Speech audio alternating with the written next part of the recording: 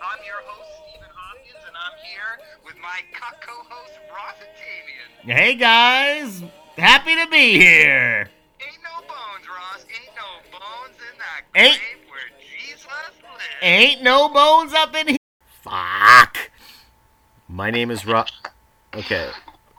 Hello, my name is Ross Ajamian. I'm starting a podcast with an old buddy of mine, Stephen Cuck Hopkins, who's going to join us right now. Hi, Ross. Welcome, welcome. So we're looking forward to starting this podcast, and this is something we've been kicking behind the scenes for a while. We wanted to start red pilling people in our orbit, and the best way to do it is to get two people that are pretty informed, pretty non-political. Well, we're what are we? We're apolitical. We're non-informed and political. It's the best winning combination, especially as a trumpeteer. Is that what we're called? Trumpeteers, deplorables, Yes. whatever you want to call us. But here's the thing: we are pretty plugged into what goes on. We are not the type of people that are partisan with one of the big two parties that are running us down into a ditch. And we're also interested in making sure that we hold everyone accountable. And the only way to do that is to red pill everybody we know and make sure that they're awake to what's going on. So, Ross, can we promise at least one thing, and at least that one thing is that many people are going to be offended by listening to this podcast. they will, but not. I want it to be like through policy stuff, right? Like Well, that's always what makes up a great team is good cop, bad cop. So you can be the good cop. That's what it sounds like. Okay, yeah, I'm happy to be the good cop for once in my life. But the show itself, it's not gonna be something where we're not we have ground rules here. We're not gonna have people calling in if we actually get people to call in. We're not gonna be dropping racial slurs. We're not gonna be doing any of that crap.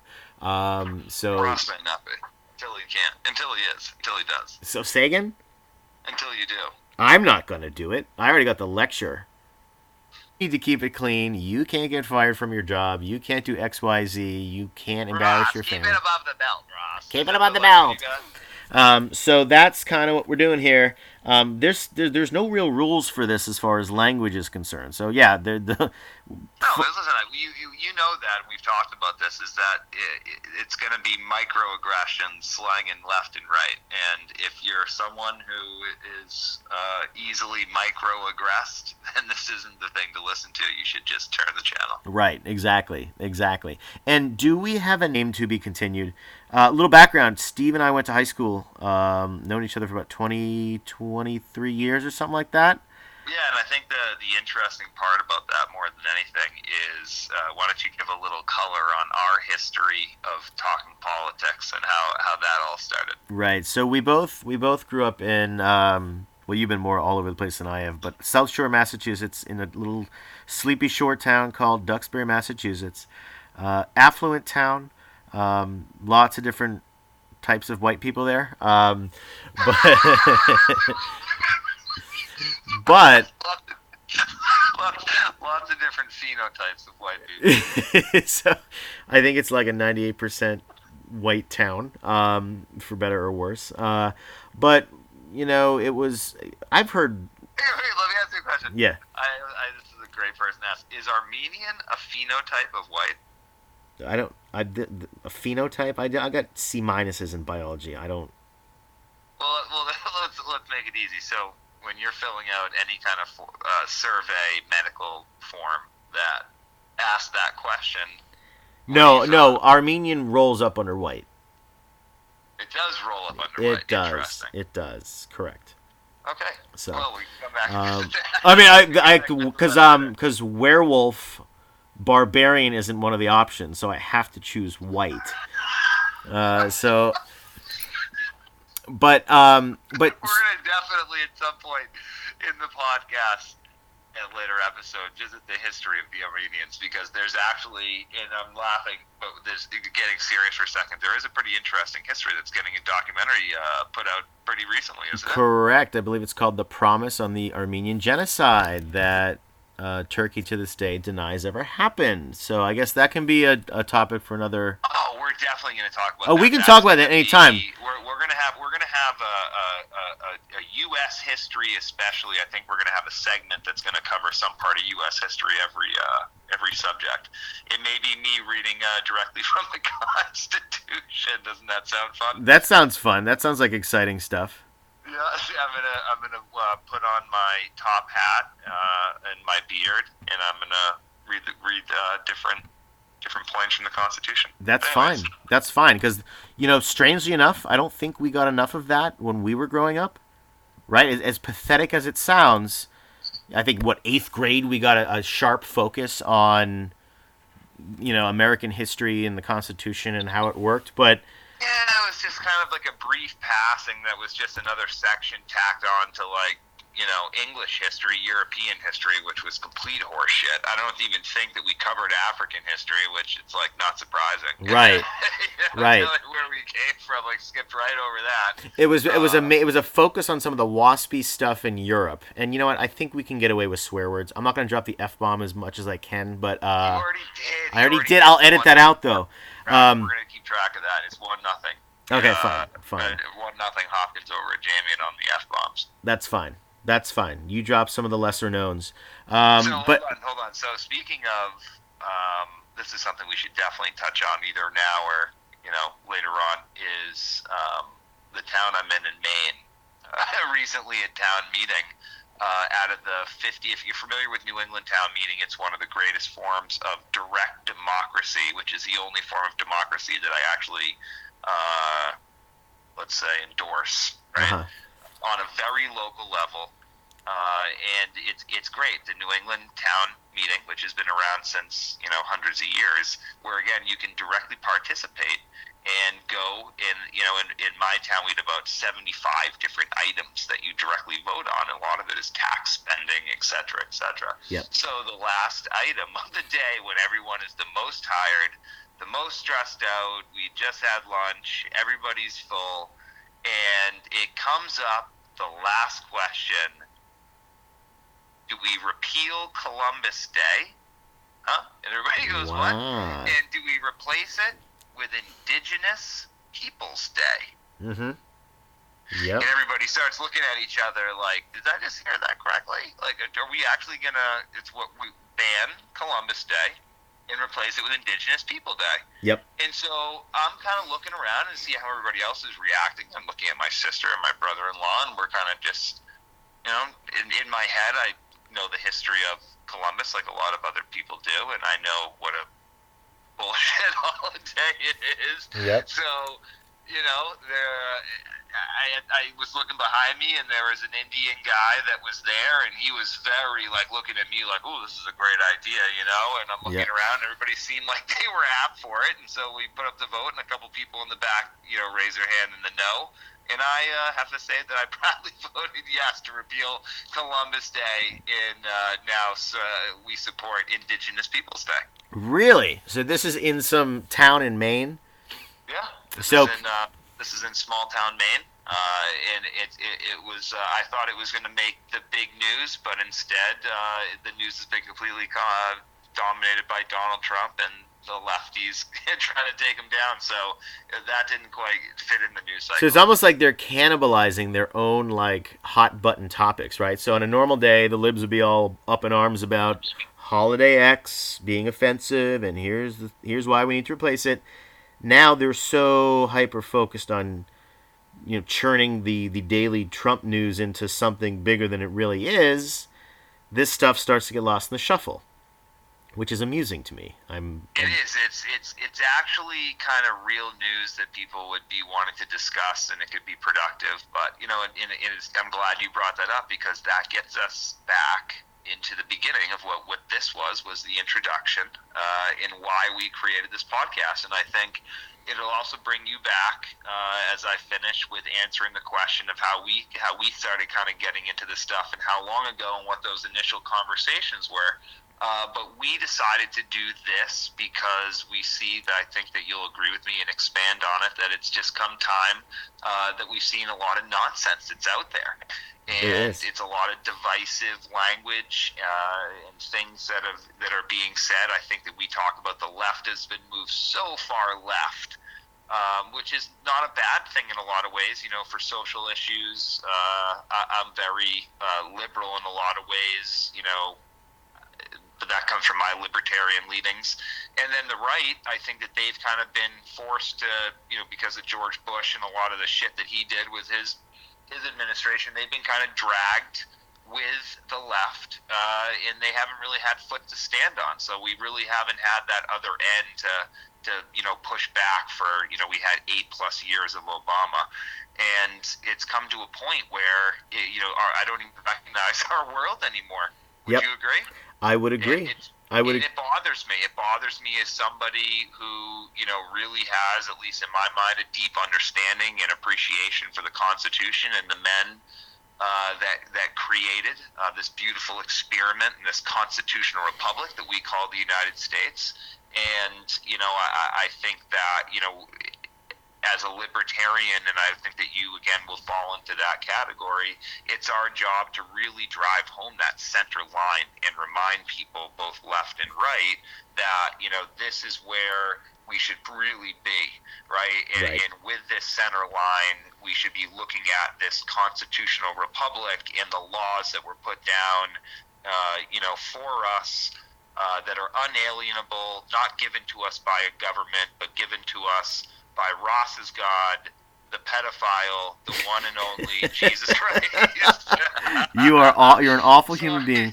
Sorry, that's another thing that we're gonna, I think the big thing that we can say is we're gonna disagree over is their whole religious thing, because I discriminate equally as you know. I think they're all a sham. It's a great question that I'd love to ask, and I'm gonna ask all of our guests. It's going to be an ongoing theme.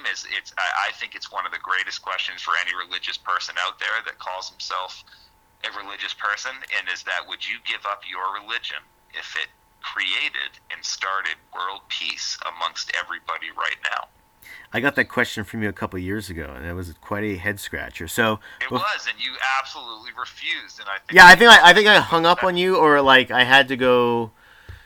Something came up where I couldn't answer the question for 4 years. So maybe we'll get to, and hopefully we'll be able to have you answer that, because 4 years later, because that's still one of the things that I'm working on you on. Yeah. And that's fine. So I guess we'll have a while to do that. We will. So to your point. So really, for those, I mean, a lot of the people that are going to see this are going to be our friends that we've known over the years. So they already know our backgrounds. But basically, I'm a conservative, devout Catholic who was woken up by Steve 14 years ago. Steve's always been a true-blooded libertarian. I'm not going to lie. I'm not ass-kissing. Whereas I'm more in my infancy of being a libertarian. I was more of a Tea Party Republican. Hell, in college, while we were dropping bombs in Iraq, I was an establishment Republican who felt that if that was 2003, 2 years after 9/11, I was a senior in college, and I got a call from Steve. And we were just shooting the shit, catching up, how's life, blah, blah, blah. And his stance was, oh, Ross, you Republican types, this, that, and the other thing. And I was so busy feeling I had to defend the Republican Party, not conservative. Hold on, we're going to introduce this term right now, because this is something that we're all going to hear a lot, and I'm going to use a lot. You were playing sports ball politics. Right? I was. Sports ball politics.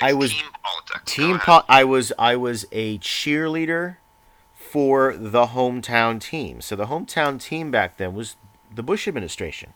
We had come off of a divisive campaign where Bush won. At the time, I didn't think it was because of any hook or crook. It was just, he won Florida, and the person that certified it was a Democrat, so it must have been legit. Let's get it on record. He stole Florida. You can, you know what? I'm comfortable to say that now, so people can't say I'm a partisan dick. So let's say he stole Florida. I mean, if you're too much of a dummy to fill out a ballot right, and it's not, you had low energy and you didn't stick the chat all the way through, that's on you. You're probably a dope. But at the end of the day, if people were able to exploit that, and you had one schlub running out the door with ballots that he wasn't counting, and you had another one for the other party doing this, there was so much noise and fog of war. But I would say, usually the blue blood establishment families will try anything to stay in power because it's all they know. So I'm ready to say, yeah, he stole Florida. And I voted for him twice. So this is like what Steve and I are going to talk about is we are not people that are just brainless cheerleaders for a party. And I'd almost be embarrassed now. I'm kind of embarrassed 14 years later that I was so attached to the Republican tit. I was on the Republican plantation. I did not want to say Bush was doing anything wrong. Even it's if the way, Ross, I think it's the way that I grew up, and I think you grew up a lot on sports, and I see a lot of that similarity in sports where, you're for your team, it's your team, even though you don't play or you don't get paid, right? Right. Which is an interesting psychology that I had to examine even myself. Yep. But I recognize in that examination, it's not a bad thing. I'm not putting it down. It's interesting, right? I'm just reporting on it. Yep. But one of the things that it does lead to is exactly what you're talking about, right? Which is, really not able to look and examine objective information. It is, really looking at what the talking heads of your sports team are feeding you, right. Whether it be a PR person, right, or a coach or an owner, and then you're going to live and die with that message. And right. There's nothing exiting or entering that bubble, right, or maybe besides the message that you're being fed. Right, exactly. So, for instance, when you're listening to a Red Sox game, Jerry Remyer and whoever Orsillo's replacement is, they're going to be pro their team. They're not going to be able to see objectively, that this pitcher was pitching inside, this P wasn't trying to hit the other guy, blah, blah, blah. But if you look at the sportscasters on the other side of the field, the Yankees sportscasters, the Orioles sportscasters are probably saying, well, he was trying to come high and tight. He was trying to hit the guy. So you have people who are cheerleaders for their own team. In sports... Who's the best? Hold on. Who's the best? And there's a Boston example. Who's the best example of that for all the Boston fans that are going to be listening to this? And ones that just are, we'll give you a hint, basketball fans that would know this guy because of this. Tommy Heinsohn? Tommy Heinsohn. I love Walter. Yep, I love Walter. 2 Tommy points for Walter. He is the quintessential homer. You don't, and he's a good guy. He's a legend in Boston. But at the end of the day, a foul to him may not be a foul to the guy doing the Indiana Pacers games, So we are trying to wake people up from the establishment thought of the two-party failed system with an 11% approval rating that churns out the same type of candidates that keep the ball between the 40-yard lines at midfield. If to use that analogy, they never really break it wide open and do a big Hail Mary pass that everybody benefits from, the crowd goes well. No, they keep the ball between the 40 and the 40. And that's right, Ross. And with that in mind, lay out for people, who are the two teams, since we're using the sports ball analogy here in our example, who are the two teams that people fight for and root against and for each other? So, for me, it's the establishment Democrats, and it's the establishment Republicans. And there's that left-right paradigm that everyone, and this is me fighting it 14 years ago, and to your credit, you saw through that bullshit paradigm, and you're like, well, no, Ross, it's okay to have a little bit of both, but none of either. It's okay to be a third or fourth or fifth party. You don't have to subscribe to that because they're failed orthodoxies. They don't work. That's right.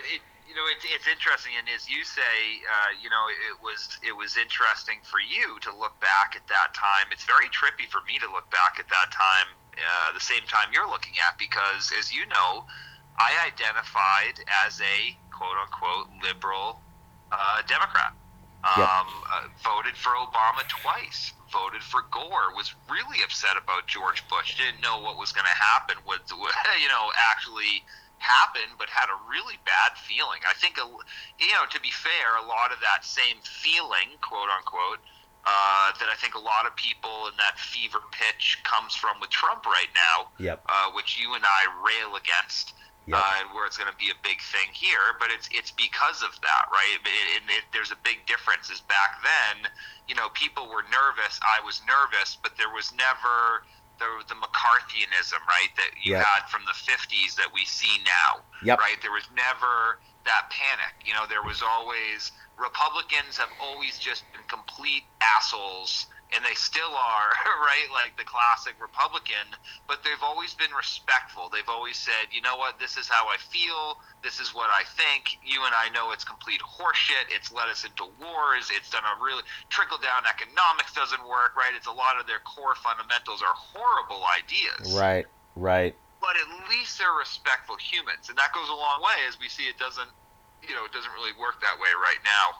No. And I think that's not really good. Right. Exactly. So, to kind of bring it home on that point, like we both, and you worked on me for a couple years. It really, I mean, you and I, it was all good. No one was ever really pissed at the other person. I mean, I'm the type that doesn't really get offended. So when Steve will make a remark about Christianity, whatever, yes, the only time that you and I ever get upset, and I've actually been upset with you, not like angry, but upset, is the religious thing, because Yep. it's like the information doesn't get in the bubble, where it seemingly does in other places. But I think that is a seemingly religious thing that just seems to happen. So it's not just you. Yeah, no, that's fine, and it's my job as a Christian to defend the faith. I'm not going to be some cuck that just rolls over and takes it. Oh, Steve's just being silly again. We will go back and forth on that, but there was no. It's not like the way the Hillary supporters are treating the Trump supporters, where you treat them like dog shit. You think you're intellectually superior. You're better. You're the elitist. You're the what is the phrase? I want to get this right. The Acela regional coastal elitism that is 2016, 2017 liberalism, the runner-ups of the 2016 election. The great humbling for them. That's important to notice again, is runner-ups. The runner-ups. The first loser, which is really important to highlight, a loser, which right. Losers, they lose, and then they recognize they lose, and winning losers go and recognize how they lost and go and fix that shit. Right, exactly. Now, let me back you up for a second, because you decided to drop the word. As you know, it's one of my favorite words for a lot of reasons, but you dropped it first. So for a lot of people that don't know, and I'm sure people picked up on it, what is a cock, Ross?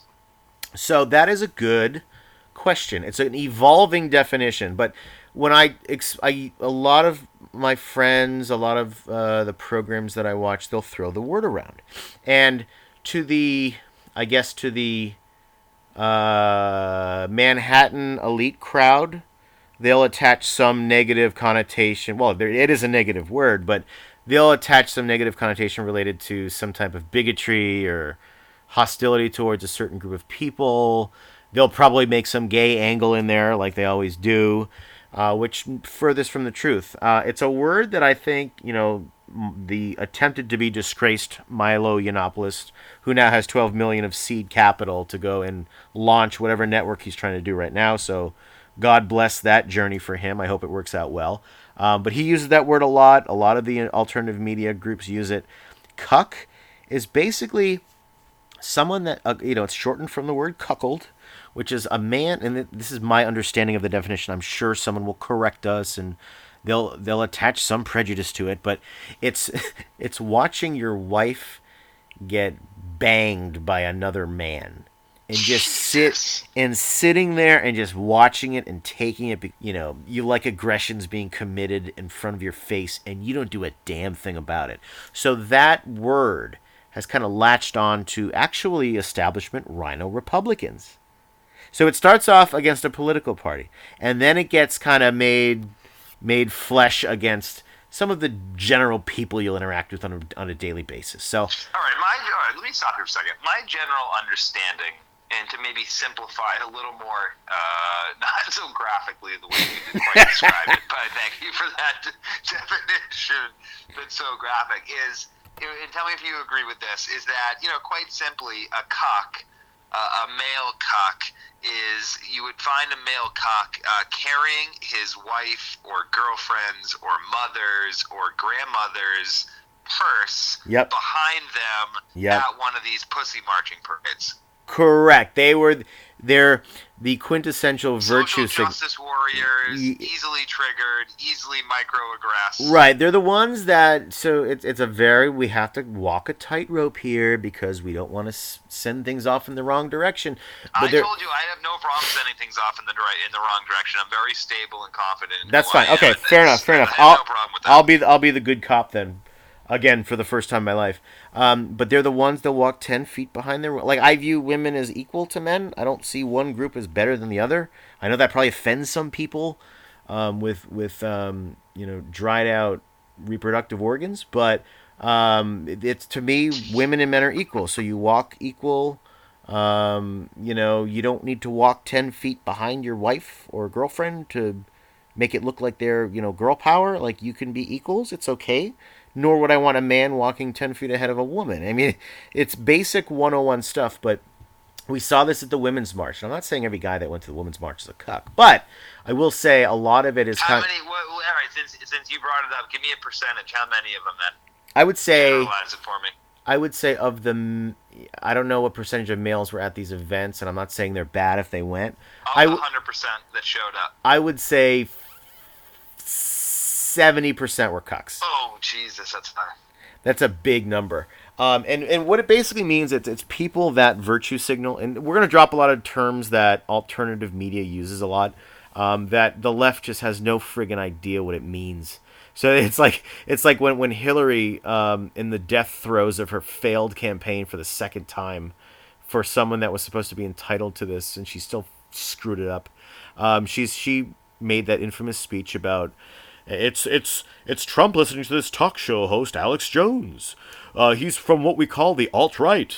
They deny Sandy Hook ever happened. They think 9/11 was an inside job, and all this other stuff. And they misdefine what the alt-right. The alt-right is just some label they assign to, like, 4chan, which apparently is some forum where some racists in caves hang out, like the Richard Spencers of the world.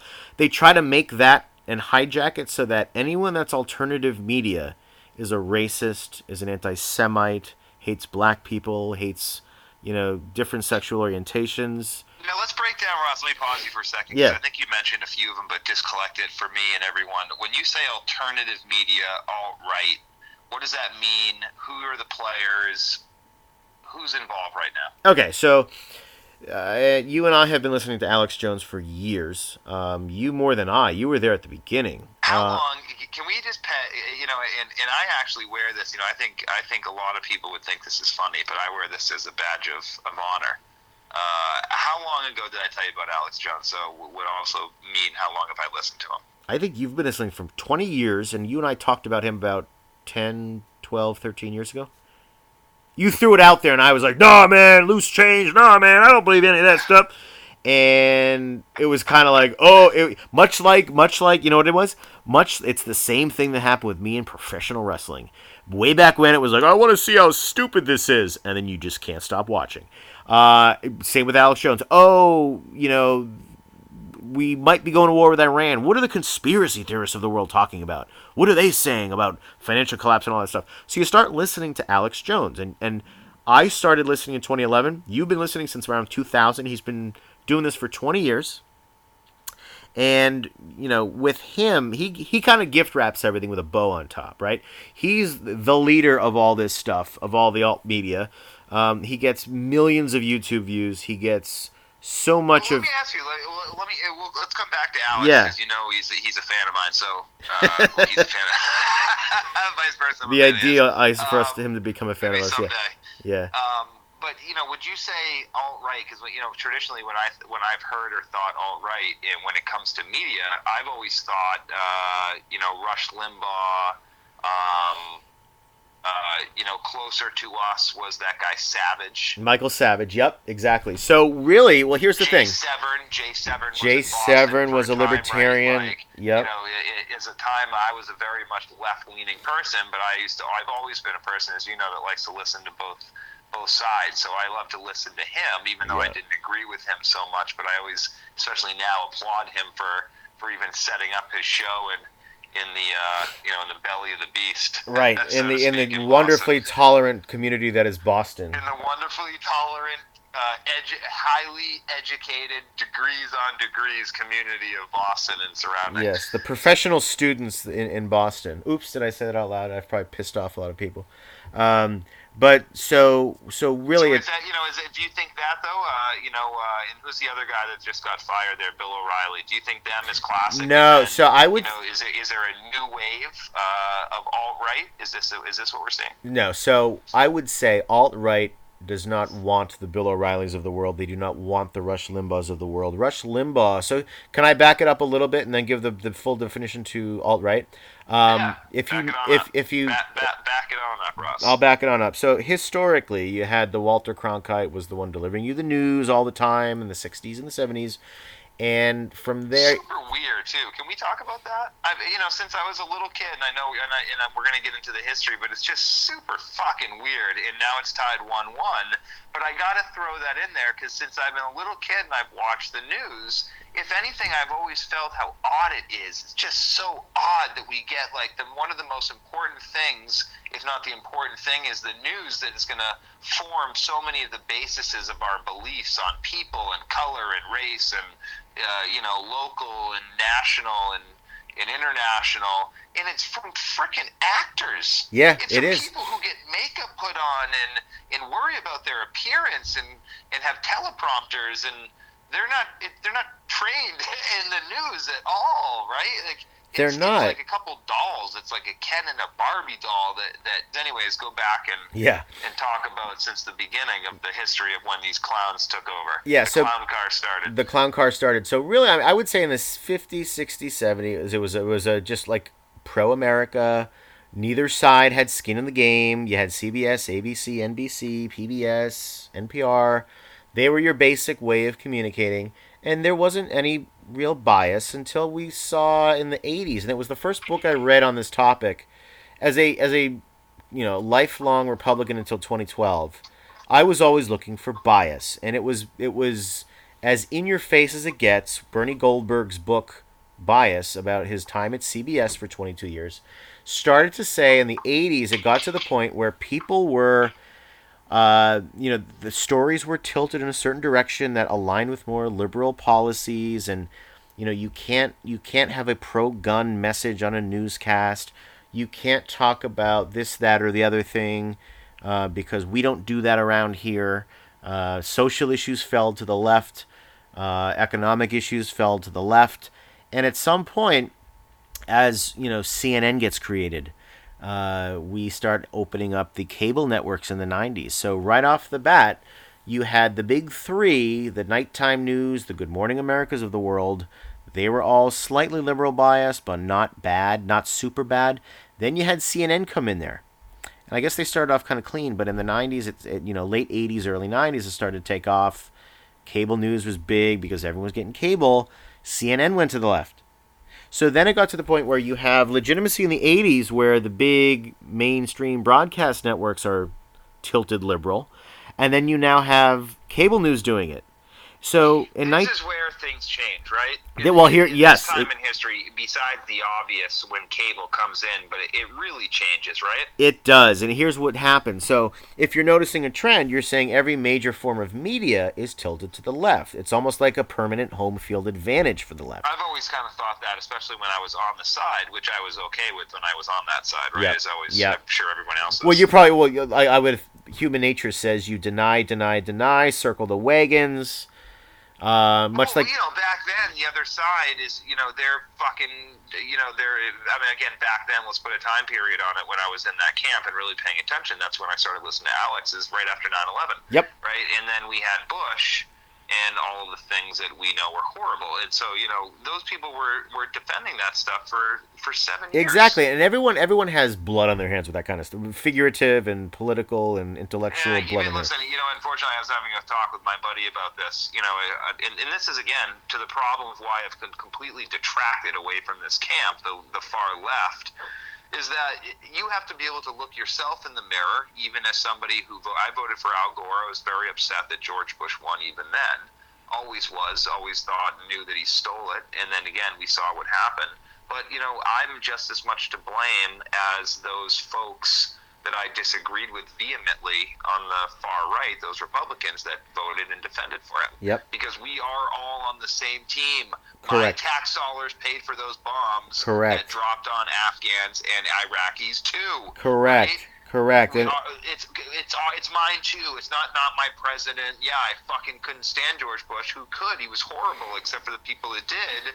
But he was my president, and he was representing me because I'm an adult. right, And exactly. that's what It's the adults do, adult Ross. They part. recognize shit like that. Exactly. And you can roll your eyes at people saying not my president, but you know what? If crooked Hillary got in there, I would hate her guts just like I hate her guts now.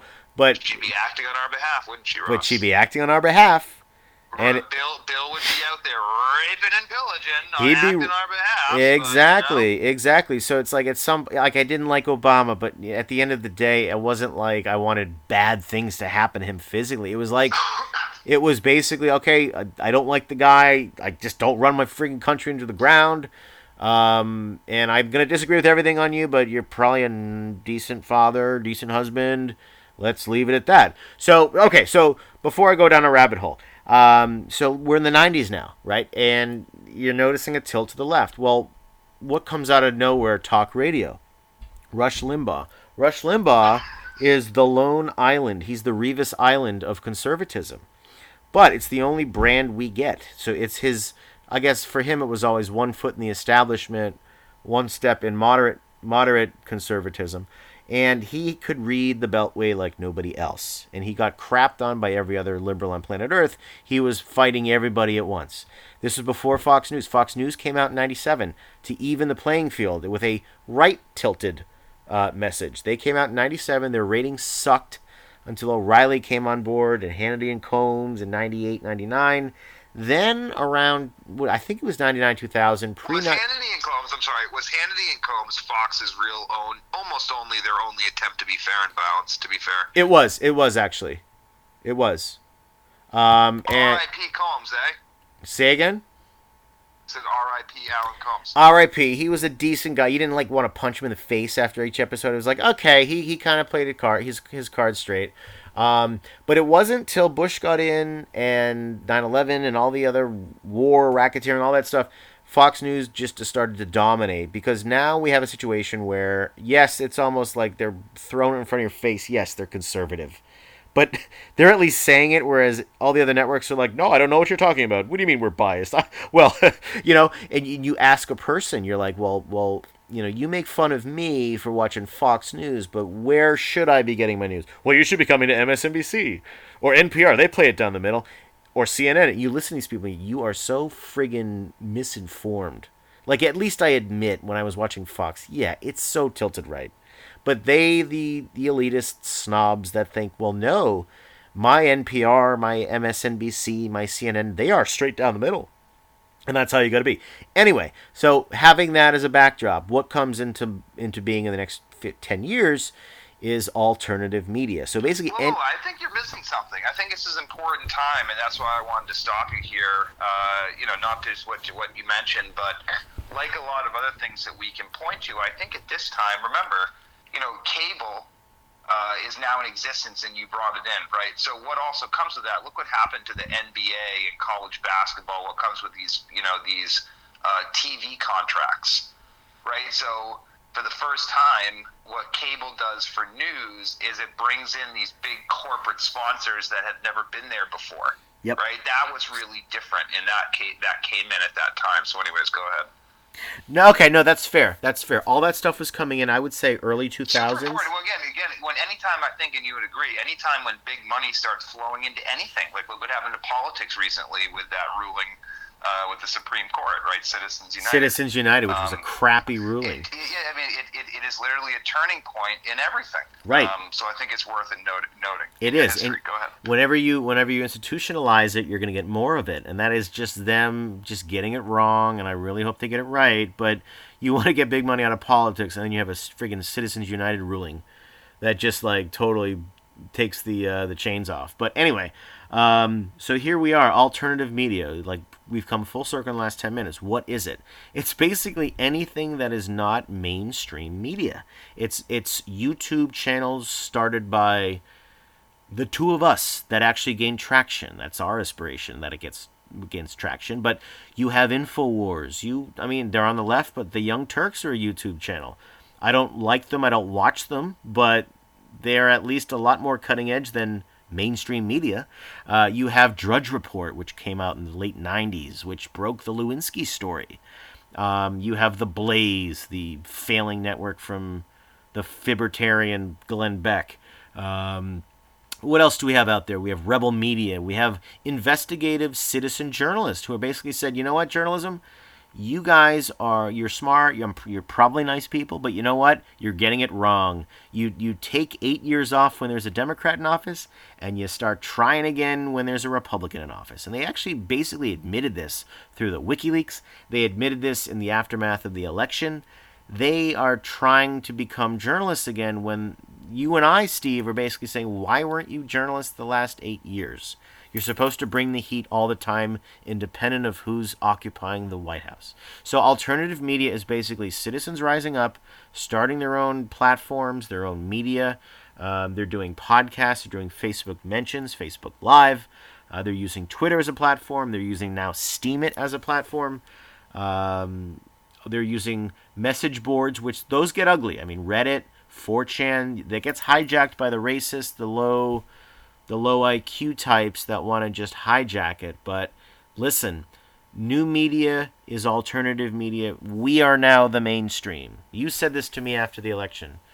Alternative media is now the mainstream. Do you want to expand on that? Yeah, well, I think you're right. I think that the main quote unquote mainstream media, the ones that you just gave the history on there, they've really lost their credibility on so many things. And I think most recently it's, they totally, completely and utterly failed and called the, presidential election wrong for Hillary and all their polls and predictions, their, talking points, their mouthpieces, quote unquote, Yep. their anchors. It's just completely wrong. And in feeding all those narratives, the only spin and press they were giving Trump, even to this day, but we'll get into that, has been negative, and that's what really kind of, started really cementing my decision to get into his camp. I Yep. was a Bernie Sanders supporter for a while, really confused and jaded, like, a lot of other people, and I think that it's to note, and we'll get into this. I think this is a point for debate, but I think it's people like me, and I've always said this. I said this to you. I think it's people like me that got President Trump elected. I don't think, in the narrative for the people on the left that voted for Hillary is that it's quote unquote the basket of deplorables, the uneducated people on the right, the hicks, the rednecks. And it's just simply not true. He clearly stirred up a segment of those folks that got him, you want to call it a base of voting, but really, as we've talked about, the swing vote, the independents that, they voted for Obama once, and in my case twice, again, as we voted for Gore, classically have always voted Democrats. And this time, just so disgusted with the policies, his continued, we'll call it Bush policies of the previous 8 years, just another 8 years of George Bush Jr., clear and plain to see. I'm sure we'll talk about that on this and future podcasts. For any independent thinker, this person that's watching this stuff just completely went back on all of his campaign promises, and, really caused a lot of problems. Yep, I totally agree. I totally agree. But you know what? I think you have to get burned a couple times before you can really wake up. Like, so for instance, I got. Hold on, I'm sorry, I don't want to catch up, but this is it's great that you asked that, because remember we swing all the way back to one of the questions I asked you is, what is it, who are the sports ball, and you put it eloquently, it's the Democrats and the Republicans, but who are we really fighting against, right? And this is what I think the Obama thing with the hope and the dreams and all that bullshit that I was sold, and millions of other people were sold, that, bag of goods after a horrible mess of history in George Bush, what happened? Right. So, and what you said, it totally woke me up to really starting to, take the mouthpiece out, right? As you started the whole thing with take the red pill. yep. And the truth is that the two sides that we are and need to be looking at as a people are not the Republican and the Democrats. And then I'll let you go. Why don't you explain it? Yeah, so what I have a colleague of mine where I work, and we're opposite ends of the spectrum. She was an establishment Hillary girl, and I'm the the jaded former Republican gone libertarian who said, you know what, let's do it, let's go Trump, just as an fu to everybody. And I explained to her, and to her it's probably mansplaining, because anytime a man has an opinion, he's mansplaining. Especially if he's white, which is like the worst. So, but I basically said, okay, colleague, you see things as far as left wing, right wing, Democrat, Republican. I see things, if you just tip that sideways, I see things as globalism and anti globalism, anti establishment versus establishment. And if you see it in those terms, what whoever has a D after the name or an R after the name doesn't really matter at the end of the day, because the enemy is the people that have, the Beltway. They are the people on the 40-yard line of the Patriots, the 40-yard line of the Seahawks, and they just linger there. They have 10 yards that they just linger, and they just hand the ball off, and they punt, and it's returned at midfield. Like, the ball always stays midfield when you have moderate rhinos or left of center Democrats running the show. So if you look at it if you want a red pill in the simplest terms, it's really, are you pro-globalism, which has failed us, or are you pro-sovereignty, anti-establishment, national law and order, a strong border, a strong organic economy that is not run by over-the-top intervention from central banks? Are you for all of that? Then you're an anti-establishment type of voter, which is why we saw Bernie Sanders and Donald Trump do exactly what they did. You and I talked about this, Steve. We do not see two once-a-generation candidates, I would even say once-a-century candidates, in the same election cycle if Obama was working on all cylinders and people loved Hillary. Those two people do not come about if the establishment is doing its job. And that is such an indictment that we never hear from anybody. I mean, yeah, you occasionally hear Obama's legacy is Trump, which is great, and it's so powerful and impactful because it's like, yeah, the dude's probably in tears every night because Trump is like a bull in a china shop, just taking a crap over everything he'd done. He is systematically undoing his entire presidency, and I laugh and I am excited at every single turn. Correct. And you know what? And I know that absolutely blows people's minds. And, yep. And I think that's awesome, and I encourage that, and I encourage that conversation and that debate on why I think that's funny and why you don't.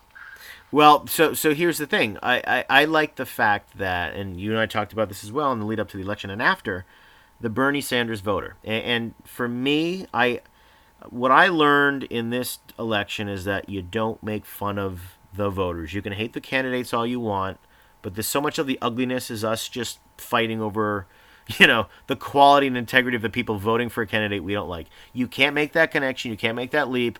We've all done it. I've had to back off like, Bernie Sanders supporters are economic illiterates. Yeah, guilty. We all get a little condescending at times. But you, Steve, were part of a woke class within the Democrat side that was sick of the Obamas, sick of the Hillarys, sick of the Bills. You're just sick of the establishment. And just because they're a smooth-talking African American does not make them not establishment. It does not make them more in tune with reality. Because, again, those two candidates came up out of the blue because something failed in Washington. So, as a Bernie supporter gone Trump, you indeed were the tipping point. It was not, unhappy libertarians who used to be Republicans like me. We were not the tipping point. It was the Bernie people coming to the Trump camp. Yeah, I've had everybody that we talked about this, and he's 100% right. It's just kind of basic math, as that's what a base is, right? Bringing it back to sports ball, and that's what they depend on, this sports ball politics. Yep. Is obviously the base, and that's what Trump did, is he stole that base, because he's actually not a Republican. People either know that or don't and need to know that. He's not a Republican. He ran on the Republican ticket because there's no chance he was going to run on, Count Dracula's wife's frickin' coattails. Right. You know what I mean? Right. So, yeah, where was I going? Well, so he had kind of an easy lane. He had 16 other people in the clown car with him. The only other credible ones I think were Rand Paul, and Rand Paul. So I agree with you. Totally agree. so he saw that, he made that beeline for the Republican. We knew he was former Reform Party. And it's, again, you walk through with these people, they don't understand even Trump's history. He's always flirted with this stuff since the late 80s, since he went on Oprah to talk about it. He's given to both parties. He's gone to weddings for both sides. Hillary and Bill were at his wedding. That's just he's a businessman, as you know. And I know you've watched this recently. Everybody, get on Netflix and go watch Get Me Roger Stone, because Roger Stone, who has become a personal favorite of mine, and this is what tells you, right? This is what gets me so upset with labelists, right? That's what the left has become, is they label everything, and it's, you have to fit inside this box and be one thing, but if you're one thing, you can't be another. Right. I was told that I can't be a feminist because I shared some Milo posts on Facebook, so I can't be a feminist. Yep. That's ridiculous. Yeah, you're not allowed to be in there. You can't be in their circle. You clearly haven't lived life, or you've lived it from your parents' basement, son or daughter. Like, get the hell out, get real, right? Yep. Real life and real people are a very gray area. It's also what makes life beautiful. Right. Right. No, exactly. As we get older, we start to realize that. I think going back to the college years, we're all a little bit all over the place. We haven't been refined. We haven't read the books. We haven't gone through the history. We haven't been screwed over to the point, we're all, wide-eyed about the world around us. And again, going back to you and I,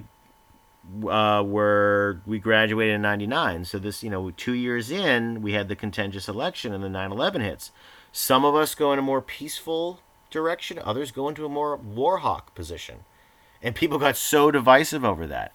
And it got to the point where, and even Republicans I recognize this. What was the first thing I said when I saw kids protesting during the Iraq War? You must hate America. And I looking back now, it's like, dude, brutal, Ross. That is so stupid. You're falling for the trap. That was me. That was me protesting. That was you protesting, and for me, and I don't. And in the reverse, let me flash forward, right? Because you remember, this is local to us. After the Boston bombings, which was really hit close to me, I was on the. I was on the Green Line that morning before the bomb hit, which was really freaking scary. Mm-hmm. And then obviously the days afterwards when they shut the city down, and we as a bunch of fucking cucks in Massachusetts stayed our asses inside like Daddy told us, the fucking big brother, right? Still, obviously, as you can see, burns my ass to this day. But when I go on social media to be like, kind of pointing out what a bunch of cucks that we're all being, like, why aren't we out there why are the police taking so long to find this guy, since there's a million agencies, local, federal, national, state, looking for two freaking bonehead kids. Yep. Right, that's what they were. They were two bonehead older, young adults. Yep. And I post that on Facebook, and it was like, immediately, met with like, how dare you even question the police, and all this stuff, and it just like really showed me just what a crazy kind of society we've become. Yeah, because everyone's so emotional, and again, I look back to my Facebook post that week as that was happening, and it turns out that you had it right. You're like, some dope goes out to smoke a cigarette, and he sees some movement in his boat. And he solves the friggin' case. There's Dzhokhar Tsarnaev bleeding and all over the place on his boat, and he cracks the case. That's what a well-informed populace, and that's what we do. And you're militant together. You work as a community. Right. It's not all about like these stormtroopers like they were in Boston. That came in and it looked like we were downtown Baghdad in Newton, and everybody's that's the thing. cheering. That's the thing. I mean, it was Watertown martial law. I see they're doing like the news reports. from the street corner where all my Armenian side's been like waked. Like this is like Armenian Central, so I'm like, oh, I know all of that stuff. Blah blah blah. You got other friends, emailing us saying, yeah, I can hear gunshots right now. This is crazy, and you're like, what is going on here? We've shut down the city. When was the last time they did this for like escaped convicts who are also killers? When was the last time someone was there was a manhunt for someone and they shut down everything? They did martial law. They went door to door checking. So there were reports of guns being confiscated for innocent people. There were situations where people were threatened to go back in the house or shots would be fired. There are tanks and big MRAPs in the street, big Humvees. And this is Watertown. This is nice Watertown. And at some point, they catch the guy. And what do? Myself included. We start chanting USA, USA. And at some point, and then I said something like, we got to get this guy, we got to torture him. Me, who is like awake but wasn't as awoke back then, 2013, and I'm even falling for it. And I said this to my colleague. I said, what did you think of Watertown martial law? And she said, what do you mean Watertown martial law? Is that where the police came and helped everybody in Watertown to keep everything safe? And I was like, oh, come on. You can't tell me the Watertown martial law was just them keeping us safe. That was a template for future rollouts. That was the blueprint. That was you think you're nuts? That was tips and tricks. That was Game Genie for future attacks of what we can do and what we can get away with. Right? So it's all in how you see it. In 10 years ago. So did she think you were nuts? She thought she was very you could tell the wheels were turning, and she was kind of like, this guy's effing crazy. But she's like, I did not consider that, Ross. I will take that under advisement. It was, no, she was a good sport about these conversations, but I said, look, I'm trying to wake you up here. You're on the Democrat plantation where you circle wagons. You don't want to question your leader. Like, you're going to get arrested or something if you do. It was like an awakening moment where it's like, huh, they weren't out for our own protection. And I'm sure they were. I'm sure of the 10,000 agents on patrol, 95% of them were well-intentioned. But it's like the whole "it's for your own protection" thing. Don't fall for it. It's not. I mean, where have we seen this in the game of life where stuff is for our own protection? This customer service call is recorded for your own protection, and then you get a bad customer service experience out of it. It's like, I just don't see it. I don't believe it. And I'm not going to get cucked by falling for that again. So where do you think these people go wrong, Ross? Why do we see this stuff and we have just a completely different opinion than these people? Because we're able to reason with reality. So you and I are facts and data people. When you're facts and data, you don't emote as much. And that was one of the problems. This has happened to both sides of the parties, where you get so wrapped up in the emotion of the day-to-day, you don't look back and say, well, is there precedent to what I'm getting emotional about? What was done in the past when this same situation came up? Did government overreach? Did government have a good solution or a suggestion? When we overthrew a local government by the CIA, when the CIA got in there into the Middle East or Ukraine or wherever in the middle, Central America, South America, we've overthrown over 60 governments that we didn't like. What was the percent that went well? What was the percent that went badly? We have history on our side when we understand that 85 to 90% go badly. So you and I can look at it because of facts and data and just reading up and studying this kind of stuff, where you know that government probably is going to get something wrong most of the time. And whether it's good intention or bad intention doesn't really matter to me because they're still going to screw it up. And that's where you and I can come in there and say, you know what? Yeah, you think it's well-intentioned. You think everyone's looking out for our well-being. They end up making it worse because it's government. It's public sector. Not that public sector is bad, but they do not do things as efficiently and cohesively and productivity-wise as in the private sector. Therefore, public sector government positions are inherently flawed. They're devoid of good ideas and innovations. And they don't have the fear of God that if something goes wrong, you're out of a job. In government, remember, a budget cut to government is the slowing of the rate of increase for next year. private sector budget cut is a budget cut. So if you had a $10 million budget year one and you get a budget cut, you get $9.5 million the next year. In government, a budget cut is, well, we have a merit increase of 3%. It's only going to be 1.5%. So you're still getting a bump in pay. It's just not as much. That's a budget cut to the government. So two different frames of thought. So do you think that that's where mainstream media, that's what, tying this all full circle to our conversation in the mainstream media, do you think that they, number one, understand what you just said about people's emotions, and number two, therefore, would you say that they're master puppets at putting out content knowing that it's going to absolutely just do nothing but play on people's emotion, number one, and number two, whether it's true or not, is going to come in second to that number one? I would say emotion first, accuracy second. Which is crazy, right? Which is crazy. And then I would say even number three, which might be even the number one thing, is that they then turn and look at the other side, which I'm not saying like people at the other side is Fox News. I mean, they're horrible in themselves. Right. But, I would say people like the alt news, Alex Jones, Breitbart, as much as people put Breitbart in the Fox News category, they're not. No, they're better than Fox News. They're not. They're better. There's, you know what it is? You notice there's more horsepower with alternative media? Yeah, people like Mike Cernovich, right? You want to talk about, alt news, right? Yep. WikiLeaks. Jack Posobiec.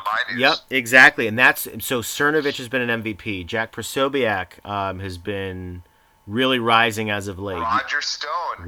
Stone. I have to go back. I got to go back because I can see this is where I went off about the Roger Stone thing. Life is very gray, right? Because as I'm watching this documentary, Get Me Roger Stone, which I think you and I are a lot like Roger Stone, not only in the way we think, but a lot in the way that we definitely get off and we get energy in really getting underneath people's skin by putting out things that we just know is going to, trolling, right? Yep. Where we all might be master trolls, Ross. What would you say? Yep, I would say so. I mean, it all starts from putting out excitable Facebook statuses and Twitter and this, that, and the other thing, and then it just kind of explodes from there. Yeah, totally. And I think it's being a master troll is kind of knowing and having the information that other people don't because, they're acting off emotion and then, putting things out there that that's going to make them go crazy. Exactly. So, for instance, finish your point. Life is really gray, and it's beautiful that way as much as it's kind of crazy is, as we pointed out and I pointed out how much, the 2002 election really bothered me. 2000 election, yep. Really bothered me. I think that George Bush and them stole, Catherine Harris stole that from Al Gore, and I think it obviously caused a lot of problems. So using that as a backdrop, though, so when you hear... Hold on, let me say, Yep. But what was really troublesome when I'm watching Get Me Roger Stone is that I find out that how they stole that down in Florida, people attribute that to Roger Stone. So ultimately, this guy that I look at and I revere now, and I look, and he's one of the people I listen to and I like, as I come to find out, was one of probably the worst people I would have thought on the face of the planet going Yep. back to the year 2000. Yep. And still arguably might, but through these crazy forces that have played out over the last 17 years, he and I are now on the same team, or at least our forces are aligned at the moment, right? It's very, Game of Thrones, Lord of the Rings-esque. It is, and he's a Peter Baelish, so to speak, of Game of Thrones fame. He's the Littlefinger. He's the guy that kind of is the kingmaker behind the scenes. He plays people off against each other. And to be fair, as it relates to 2000 and Bush, he's actually come out and said of all the Republican candidates he's always supported, he regretted doing anything with the Bushes. So I think that's his way, without coming out and saying he apologizes, he screwed up something, whatever. He basically says anything he had to do with 2000 he regrets. Whereas he helped get... Nixon's strategy in place. He helped get Reagan's strategy in place. He wrote...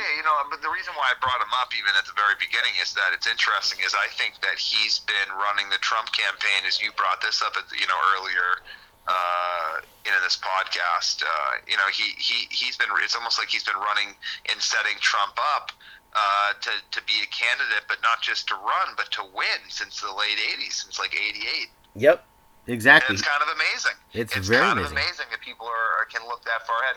I look at Roger Stone Ross as the the Forrest Gump of real life in real life. Yep. He's been all over the place. He's put himself in everything. Yep. It's amazing. Ironically, the one place he hasn't really done anything is Russia, which that can be a topic of. Unless he has. Well, unless he has, and we have evidence to conclude that he was indeed compromised. That's for another day. Reason I say that, we're at the 1 hour mark for this particular rollout. Do we want to stop, splice it up so we get a first round out the door? No, I would even keep going, Ross. I would.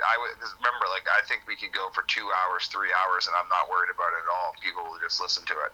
But I do want to continue and say, I think a big reason, as we've talked this out and we've kind of come to this conclusion, it's really interesting. I think one of the reasons why we could be doing this podcast, and it could be really important, is to kind of figure out the whole thing of why are people acting the way they're acting right now, right? Why is it such a different time than it has been all throughout history? I don't want to say all throughout history and be that dramatic, but at least our history that we can remember being young adults, right? Yep. As let's say the sports ball and politics, the parties have bounced back and forth, but what is it that's changed that's made people so different now? I'd say, you know what it is? You now have, and I'm going to say it's 100% down the middle, we have 16 years of fail. So let's say Bill Clinton bequeathed America like a middle of the road, we're in decent shape right now, whether it was him or not, or whoever was pulling the strings. He bequeathed us a decent shape America. You had 8 years of a Republican touching it, and you had 8 years of a Democrat touching it. I can't say that anymore, Ross. I don't even. I have to push back. I can't even say that anymore. I think that how can we say that? Because you have two really important things, right? The number one propped them up, and the other one, it's kind of like his war, yep. Right? That he didn't start, but he did start. It was an internal battle. So the first part is the internet. Right? Yep. The internet, god damn, he might as well have been around in the late 1800s when it was the Industrial Revolution coming about. Right. And it was like whoever's in power then. I mean, talk about timing, right? Right. So let's get serious. So that's true. I mean, and that's how you can make that case for, I think, any president, and that's a big one. But so that's number one, right? That's obviously a positive, and I'm not saying we can take that away, but you have to point that out that he was in during that reign where something completely revolutionary that still to this day is changing our society. Right. So became mainstream. That's right? Absolutely correct. Absolutely. Number two. Yep. On his way out, he signed NAFTA. Right? Yep. And NAFTA is the one piece of legislation we can look back and actually point back to and look at how this country's manufacturing sector has been completely decimated. Now, correct. I'm sorry. On his way in, so 94. Well, so there you go. Okay, so I'm being to fit the story better, but even that's fine, right? So he's responsible for both, and those two things combined, you almost want to look at as like the plus minus of a player.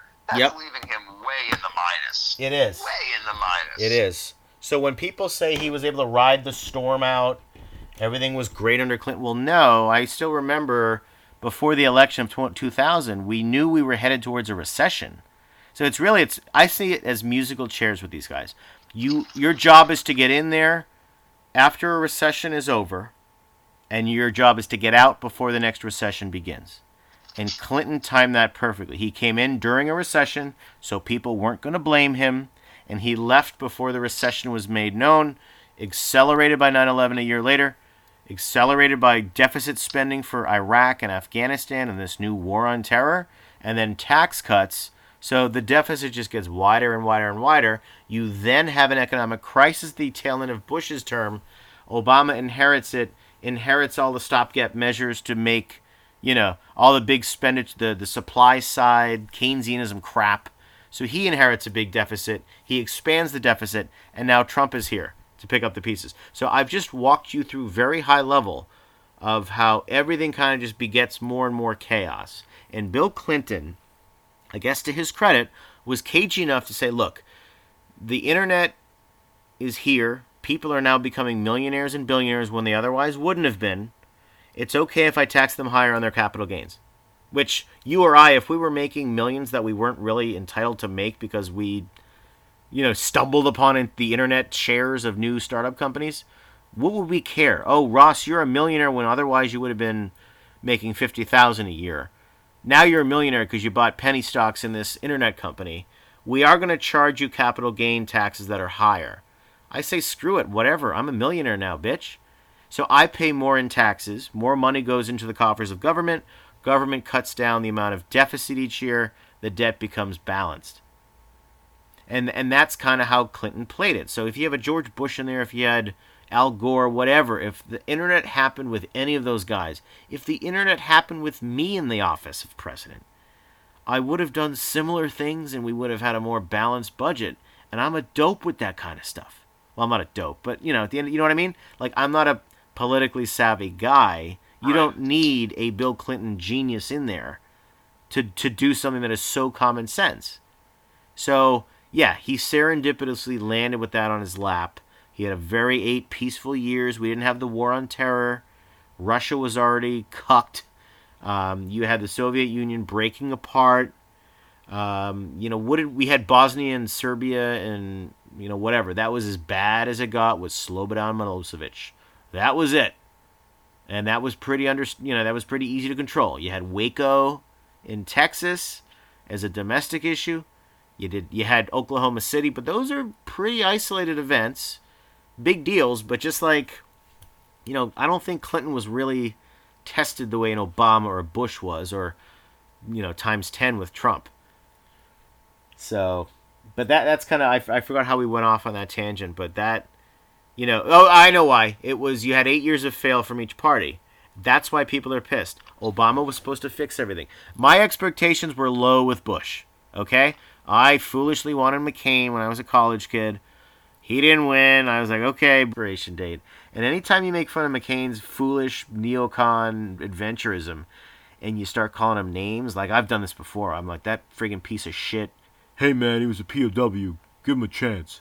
And I'm like, what? Well, Ross, he was a globalist pig scum. That's all he was. He's filth. He's a piece of shit. And his boyfriend Lindsey Graham's a piece of shit too. They are photographed giving a plaque to the leader of ISIS in Libya. Like, it's photographed. It's all over the place. And the dope, the troglodyte, goes, well, that was photoshopped. No, it wasn't. You can't Photoshop something like it. It's blatant.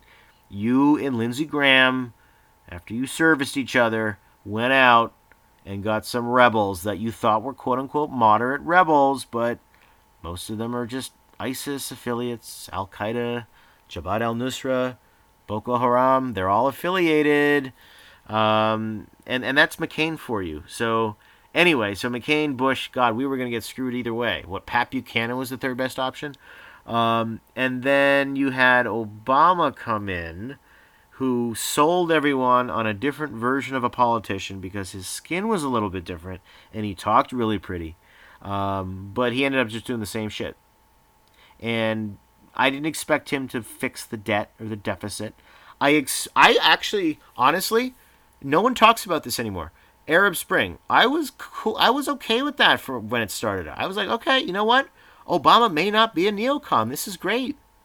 Maybe he's going to get peace just through, organic demonstrations. This could be the new peaceful way of doing things. I'm going to give a man enough rope to hang himself with. And at first I was like, cool.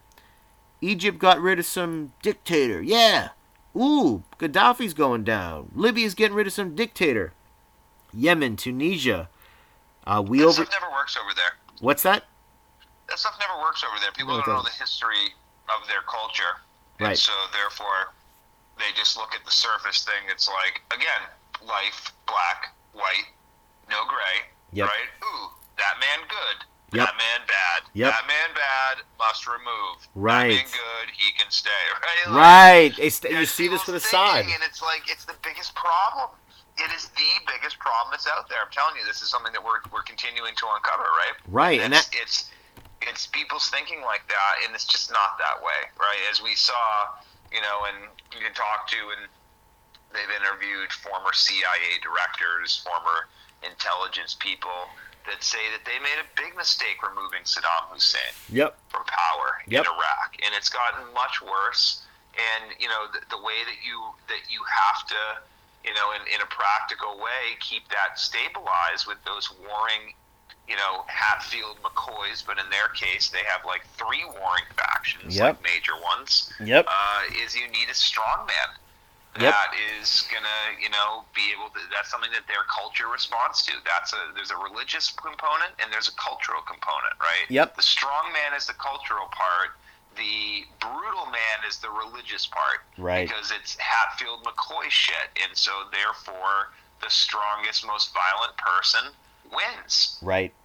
Right. It's fucking. I don't care if you agree with it or not. It's the way it is, and it's been going on for 1,000 years. So we're gonna come in here and we're gonna bring democracy. Woo! Like, come on, man, come Yep. on. And they don't know. They don't know what democracy. ridiculous. They don't know what democracy looks like. So then it becomes They an don't want democracy. They don't want democracy. You know what democracy means to them? Death. Yep. Death, Ross. Think of that, right? We bring them our democracy that everybody thinks here. And what does that mean? That means that their group of people, and what does that mean in Iraq, right? Like, that was the Sunnis are going to be in control of the Shia. And now if the masses take over, it could flip-flop, and then, Yep. you have a Holocaust. Right. Exactly. And that's exactly. So in other words, I think at some point Iraq installed Shiite leaning Shiites, and they were extreme against some of the Sunnis, which pissed off Al Qaeda, and that got the ISIS split from Al Qaeda, and it got them pissed off to the point where Iraq now becomes a refailed state. It's spread into Syria and Libya, and who's the last standing strong man in the Middle East? Bashar al-Assad, who has actually been done more for Christians over there. He's an Alawite, which they lean Shiite, but he's not full of the hate of the extremist Sunnis. So basically, he's the last strongman over there, and it's now been proved for 3 of the 4 chemical attacks so far that were linked to him that it was rebel groups.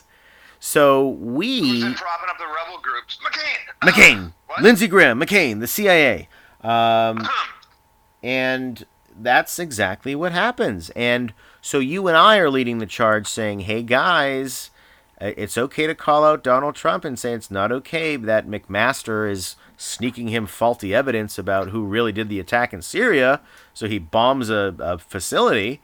You and I can spot that from a mile away, and now more information's coming out that, yes, indeedy, for the 4th time in 5 years, the chemical attack, because the chemical sarin gas that he was supposed to give up 4 years ago, that was validated by the UN, they're basically saying, no, this is stuff that got into the hand of the rebels. Assad's on a pretty tight leash. Through Hillary State Department, wasn't it? Exactly. So, well, actually, Hillary was out. I think Kerry was in 13. Hillary was busy falling down and having petit mal seizures and hitting her head and being concussed for much of... Okay, so to be fair, it was her op that she set up, and Kerry was just following through. Yeah, the musical chair stopped on Kerry. Kerry wanted a peace prize, got really pissed off. And who brokered the relinquishing of chemical weapons? Vladimir Putin. So the peace was saved and protected by Pootie Pie Putin. Putin was the one that brokered the peace in Syria. That was actually a really interesting ordeal, because what ended up happening was Joint Chiefs of Staff Dempsey basically said to Obama, we're not fucking doing what you want us to do. It's going to launch World War III. And guess who was the first Democrat general to raised this in front of Obama. Flynn. Michael Flynn. Flynn again, begin again. This Mike Flynn gained notoriety because as a Democrat, he was a Democrat general, very well respected, was one of the first generals to say, Obama, we are arming ISIS. We are arming the rebels. There are no moderate rebels. They're all organ-eating, sick bastards. I'm not being a party to this. I'm not doing it anymore. Our military doesn't want to do this. That news got out. Obama hated Flynn. They hated each other. The revenge was going to be, I'm going to get this Flynn guy at some point. I don't know when, but it's going to happen for him being insubordinate to me. He wanted to stop this World War III that I was going to start with my neocon friends. This is Obama, mind you. The peacemonger, the Nobel Peace Prize winning Obama, who bombed more countries than Bush did. He just didn't do a ground war. So apparently it's all different, right?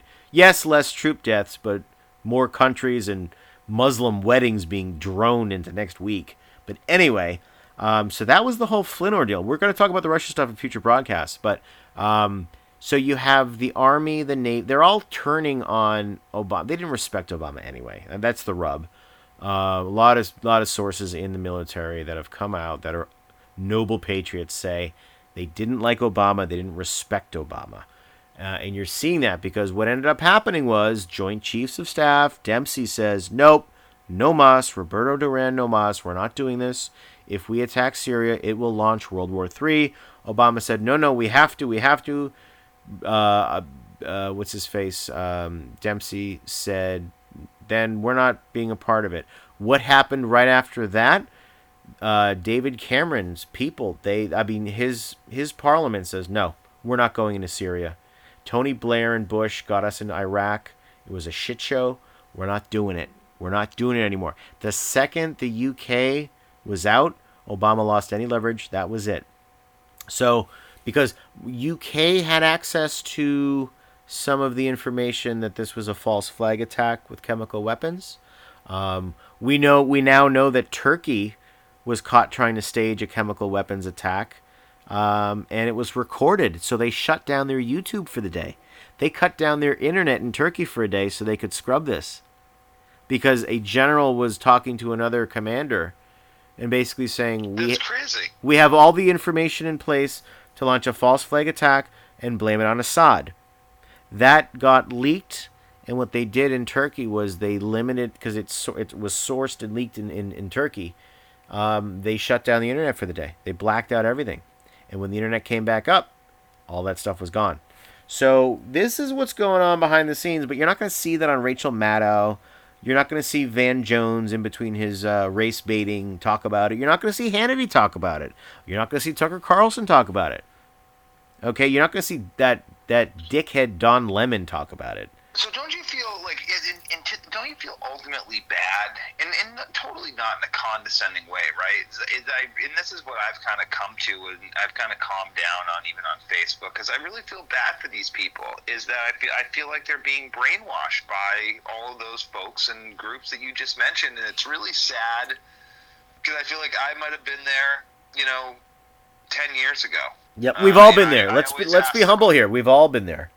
We've all been there, and I always ask the question, what's different from me to them, right? Like, what was so different 8 years ago when I was high-fiving those people and we were having meaningful conversations about how horrible the Bush presidency was and how great we feel about Obama and, pulling out of all wars and investments into our country and education and the debt and the economy and putting people in jail, and it was just none of those things happened at all, right? Right. And on top of it, being the most transparent administration while he's expanding Bush-era spy tactics, and as you pointed out, right, he's droning, Muslim weddings from, the White House, and people saying he, really gets a kick out of it. Oh, he gets off. He got off on it. Yeah, really sick stuff. Yep. Really sick stuff. Yep. Yeah. What happened though, Ross? Like, why am I able to see all that stuff and be angered by it? Right?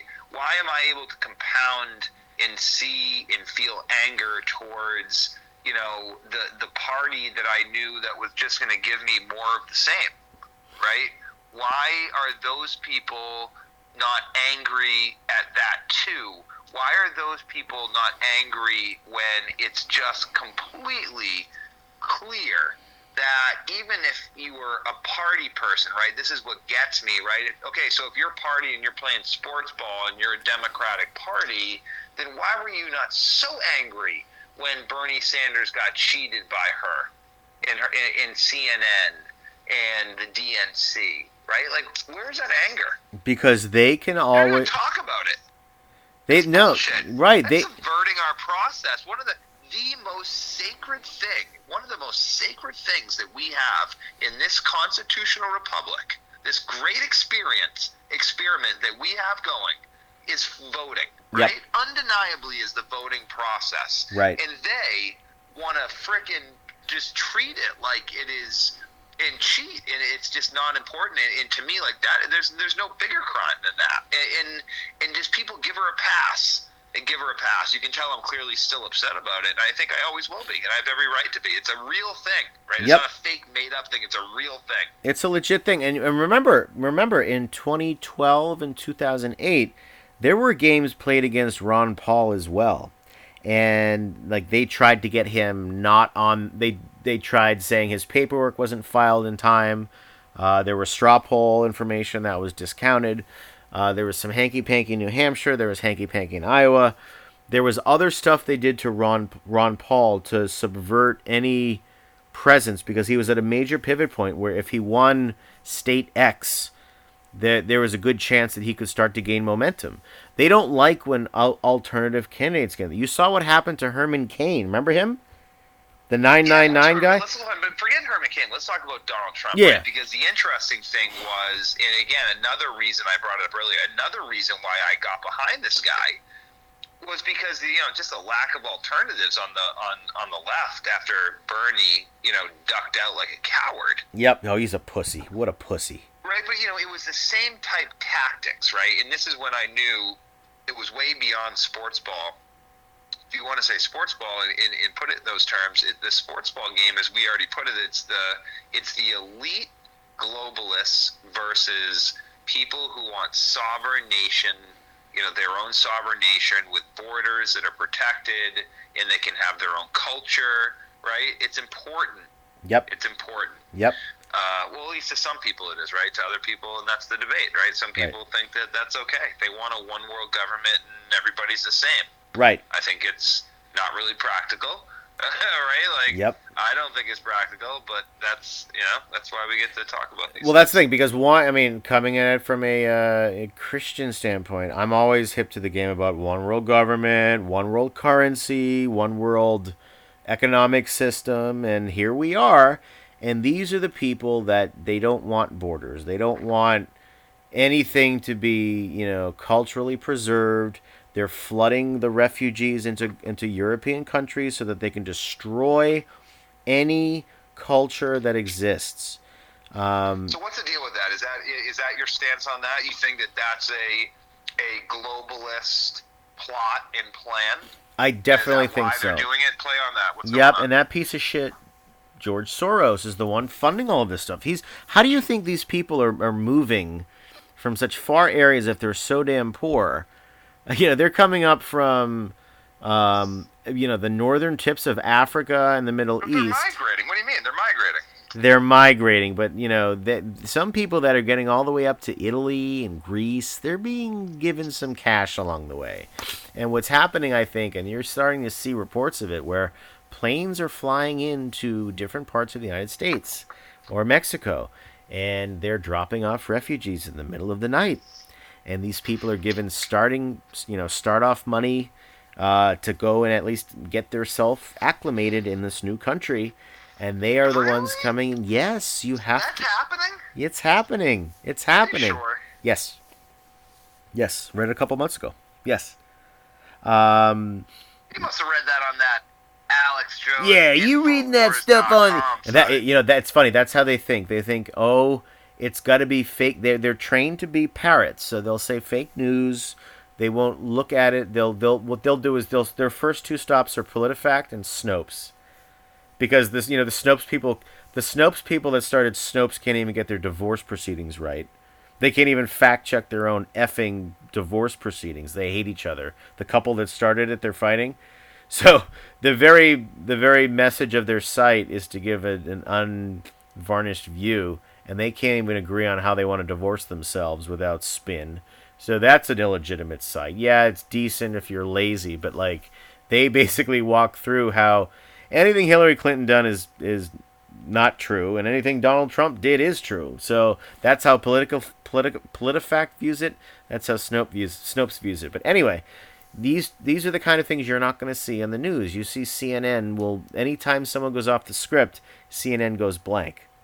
They drop the call. They go give you the rainbow colors. They'll go to a commercial break. This has happened 10 times since like November. It's comical. The second one of the reporters starts going down an avenue they don't like, CNN cuts the feed. They cut the feed on Bernie when he started talking about CNN being fake news. CNN cut it within 5 seconds. So now they're getting exposed because alternative media is hip to the game with that kind of stuff. But where were we? Yeah, to the question about the refugees, we start the wars in Libya, in Iraq, in Syria, and things get bad. We fund the rebels that are really just looking to overthrow governments. I just read a story today that ISIS commanders are now jumping ship to the moderate rebel group. But that's not because they're switching sides. They're just taking a little break from ISIS and going to hang out with their younger brothers in the moderate camps. So they're all against Assad. So ISIS is against Assad, Al-Qaeda, the moderate rebels, but they're all on the same team. So Assad, in pro wrestling terms, Assad is the good guy right now. That's how scary this is. That's how scary the Middle East is. So scary. Assad's the quote-unquote good guy. Putin supporting Assad is the good guy. The leadership in Iran, Shiite-dominated Iran, it pains me to say the good guy because they're not, but they are, what is it? The extreme Sunni wants to kill you today, the extreme Shiite wants to kill you tomorrow. They both want to kill you, but you get a little bit more time with the Iranian extremists. So, yeah, that's the dynamic right now. But yeah, the more refugees we create in Middle Eastern countries, the more get funneled upward to start a family of 10 in France or London. And that's what you're seeing. They're outbreeding Europe. The Europe demographics are so bad. The typical waspy white types are all having one or two kids. And the refugee families, the migrant families are coming in and they're having 5, 6, 7, 8 kids. Well, let's play that forward a couple decades. What does that mean? It means, is it a good thing or a bad thing for Europe? Well, if you're Europe, your culture that's preserved for thousands of years is going to disappear. If you're the Middle East, it just means you're expanding your empire. And to read into anything without sounding intolerant, I would say if you're French and you have a French culture of thousands of years, that culture is going to go away. It's going bye-bye when it gets overrun by people from Libya and Iraq. Yeah, but can't it just be saved in museums? Isn't that what museums are for? I'm sure the extremists, jihadists, will be very respectful with the artifacts in the museums, as they've shown for the past 15 years. They destroy anything they get their hands on. We just had Buddhist statues destroyed a couple days ago. Another Jesus statue was destroyed the other day by a terrorist. They don't give a shit. So French history, that's gone. I would imagine the Eiffel Tower will eventually get detonated. Same with Germany. Same with all the stuff going on in Sweden, in London. Again, I'm not saying that migration's a bad thing if it's checked and it's validated, but they're allowed to have some type of measures and controls in place. There's nothing against that. And if you're going to be outbred 7-1 by a culture that's being chased out of their area, you're going to lose whatever culture you have. And they don't understand that part. I don't know why. I really don't know why. Is it too conspiracy theory to think that the architects of the EU back then could foresee this type of problem and therefore achieving their goal and agenda? You understand? Yeah, I see. Part of me says they're diabolical. The other part of me says they're incompetent. So there's that blend. Um, I think Soros is diabolical, but the EU is incompetent. So you have those two things knocking up against each other. Nothing good's going to come from it. So you're going to get both. You're going to get incompetence and you're going to get the diabolical. So I think, do they envision that? I think Soros sees that, and that's why he's funneling money and helping this accelerate. I just don't think the clowns at the EU realize it. They're just going to keep bailing countries out and creating money out of thin air at the ECB and all They this can't other. continue to do that, though. It eventually catches up to you. What happens? What does that look like when it catches up? That is hyperinflation like we saw in Zimbabwe in the 90s. But now it happens all over that whole entire, body of all those countries Right, that were once sovereign. It's not just related to that individual country, right? right, correct. So you're going to That's a see. big problem. Well, that's the thing. They say in the EU, so the Le Pen thing, she's going to win in 2022. So I'm not losing too much sleep over the globalist, sheep dipped, fake centrist Macron. Um, he's a fraud. He'll be exposed as a fraud within the first 2 weeks. But they, I think the EU is still on the ropes right now. I mean, you never fix Greece. They never fix Portugal, who's right behind Greece as far as countries that are economically in the shitter. Spain's in the shitter. Ireland's in the shitter. Britain's actually looking pretty good right now that they Brexited. They're looking like the adult in the room. Um, all these nations, Italy's next, I think. That's going to be a big deal. Italy's banks are all insolvent. They're all going bankrupt. Their populace is waking up. I thought the French populace would vote a little bit more for Le Pen than they did. So they cucked out, but in 2022 they won't cuck out, and I think they will actually elect Le Pen in a nail biter over Macron when they realize he's not really a centrist. Anyone that's part of the Socialist Party for 6 years and that's on like their resume isn't really a centrist. But he called himself one, and everyone reported it as such. So I don't. I think Europe's still on the ropes. You just need one big bank to fail. We saw that cyber attack on Friday. One bank goes down. Deutsche Bank is the one that has like stage 4 right now, and they keep getting these injections, and they keep lying about the settlement that the Department of Justice is going to charge them, and their stock gets a little bit of a pop so that they can make earnings. Their stock goes up even higher. They're just fraudulent companies, and they're running out of time. So I think the EU is a disaster waiting to explode. They don't know it yet. They don't want to admit it. They think what they're doing is okay. The EU bureaucrats, unelected, the people hate them. I mean, you watch the Brexit documentary, and it all makes perfect sense. The amount of rules that they give these countries to follow. 60% of the rules that Britain was following were directed by the EU, leaving 40% of their own to follow. So it's just like it doesn't jive. It really doesn't jive. And you're seeing populism go through the world right now. You saw it with Brexit. You saw a little bit of it with Le Pen. Austria was a close vote. You sure as hell saw it with Trump. I think if Nigel Farage runs for prime minister in a couple of years, that's going to be very interesting. But Europe's done. They're done. They're insolvent. The United States is insolvent.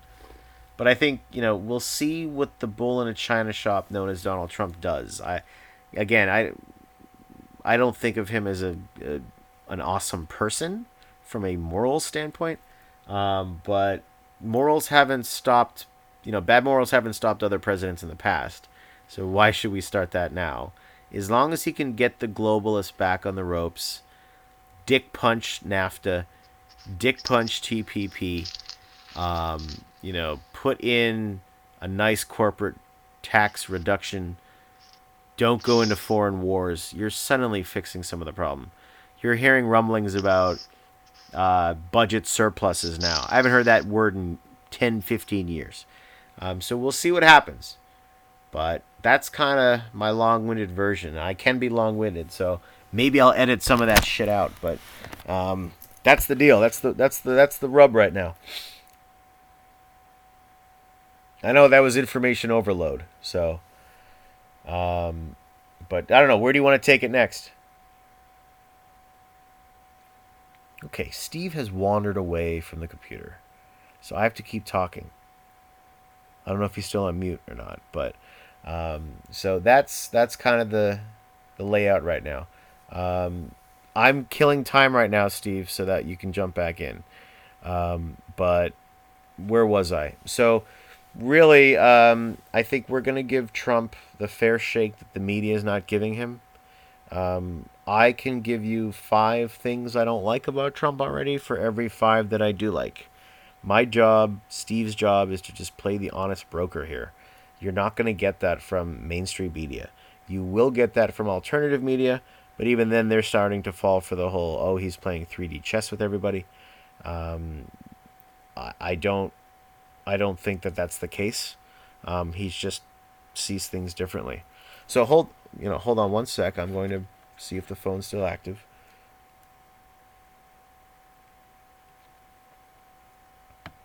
Okay, Steve, if you're there, chime in. Okay, so I can keep going though. But what's really happening is that Trump is knocking the system off course, and they don't like that. The scum, the filth, the swamp that's been there for 40 years does not like their way of life changing. And he is being, I liken Trump to, the American people are a restaurant, the kitchen is Congress in Washington, D.C., and Trump is the waiter. And every time Trump goes to serve something from the kitchen to the American people, he gets tripped. He gets tripped by the deep state, the CIA, the NSA, even the FBI. The FBI is the most decent of the bunch, but that the NSA and CIA are the ones that keep tripping him up. You keep getting leaks. You keep getting fake news in the form of Russia intervention, which is the complete bullshit story of our time.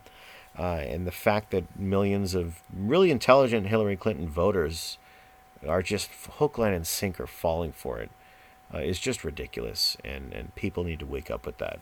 Call them out on dumbass remarks, dumbass tweets, dumbass policy. But the Russian intervention stuff, I mean, that stuff, the second you hold up a little bit of scrutiny on that, it all falls apart.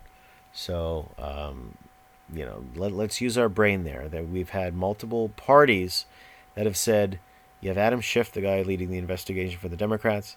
You have James Clapper. You have James Comey. You have Dianne Feinstein. You have all these people saying,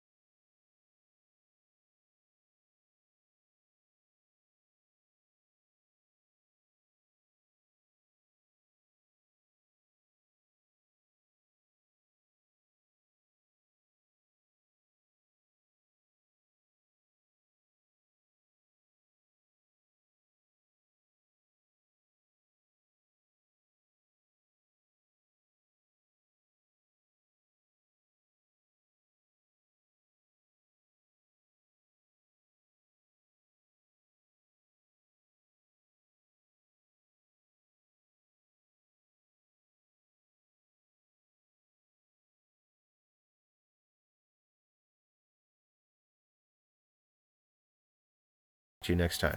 Take care.